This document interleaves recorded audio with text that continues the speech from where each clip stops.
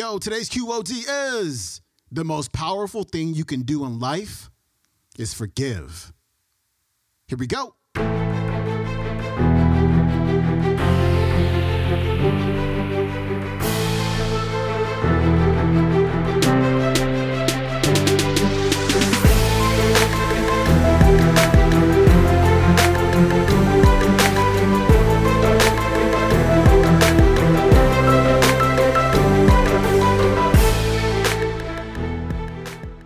Welcome back to the Quote of the Day Show. I'm your host, Sean Croxton of SeanCroxton.com. We got Wallo267 back on the show, and today he's going to talk about forgiveness. He's got a story about the power of forgiveness and letting go, and how there are things that are more important than revenge. And it's a story that, if there's something in your life that you're having a hard time forgiving, just remember that Wallo forgave somebody for doing this.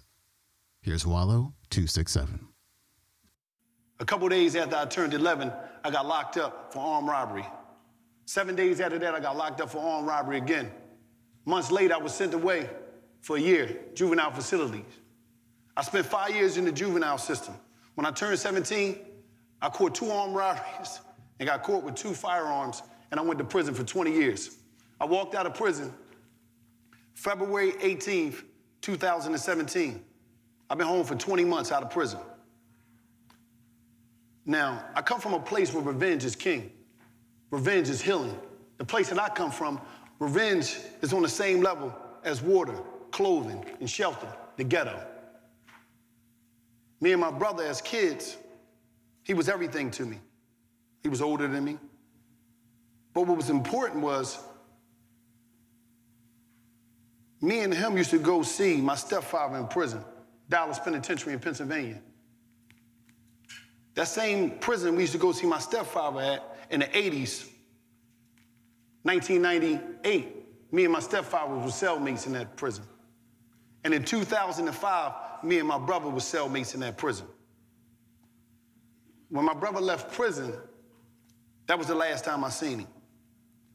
He left prison in 2008, and on September 14th, around about 12:40 in the morning,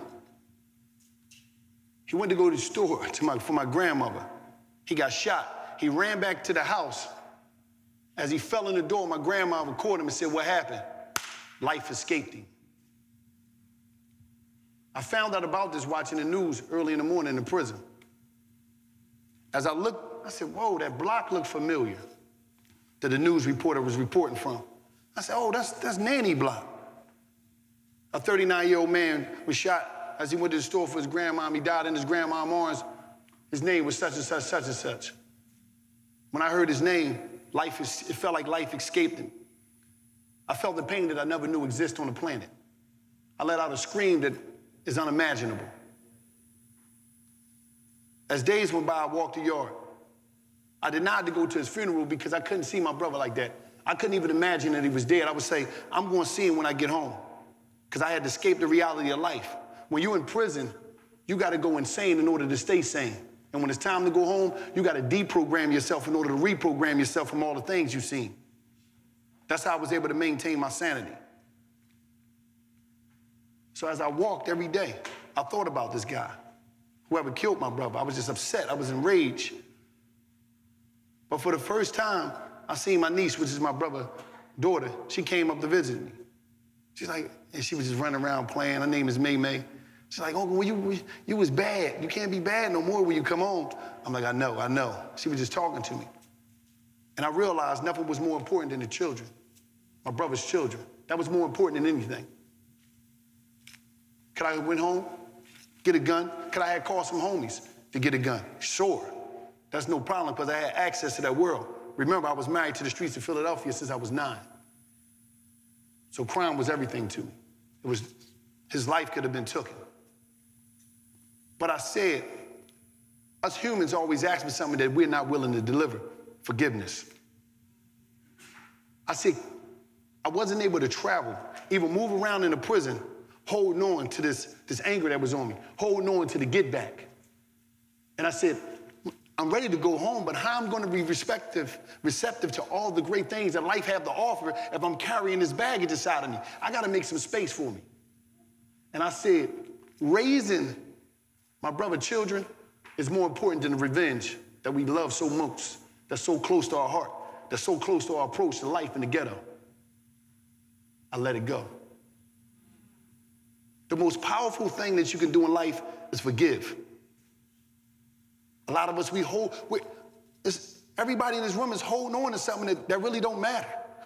And then you wonder why you can't grow, why you can't glow. Because you holding on to yesterday. Yesterday, you keep holding on to yesterday, you ain't gonna be blessed with tomorrow.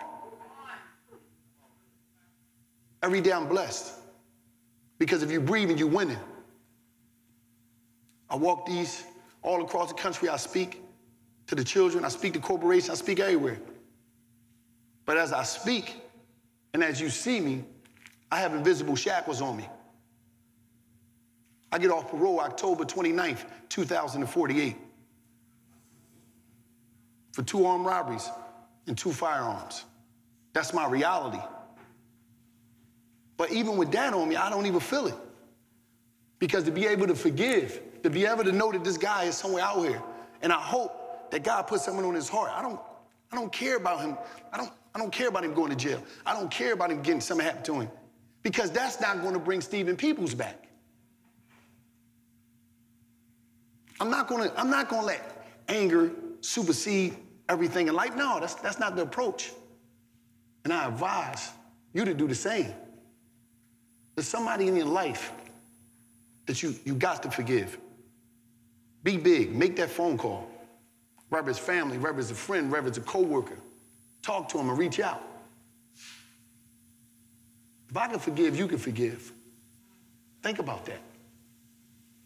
God, oh God, we always asking God to forgive us every time we sin. We always want to be forgiven, but we won't forgive. I've done some bad things in my life. I robbed, I cheated, stole. I was a criminal in every way. All of my homies, they're gone. As I walk the streets that we once controlled, I'm the only one there. There's a desert. And I hope they was forgiven for those that died, for those that's doing life in prison that would never come back. But as I walk these streets, as I go from city to city, I empower everybody else, and I'm going to empower you today. Forgive. Give somebody a chance. Give somebody everything that you want. I'm Wallo267, and I'm a walking testimony that forgiveness is real, and I hope that you can forgive. Thank you for your time. That was Wallo267. His website is Wallo267.com. You can watch today's talk on YouTube. It is called I Forgave My Brother's Killer, Wallo267 TEDx Buckhead. All right, that's it from me. Please follow me on the Instagram at Sean Croxton. Follow me on Clubhouse at Sean Croxton. Also, what's the other thing I want you to do? Oh, leave a rating and or review for the show on Apple Podcasts or on Stitcher or on SoundCloud as well. I really appreciate that. And that's it for me. I'll see you tomorrow. Peace.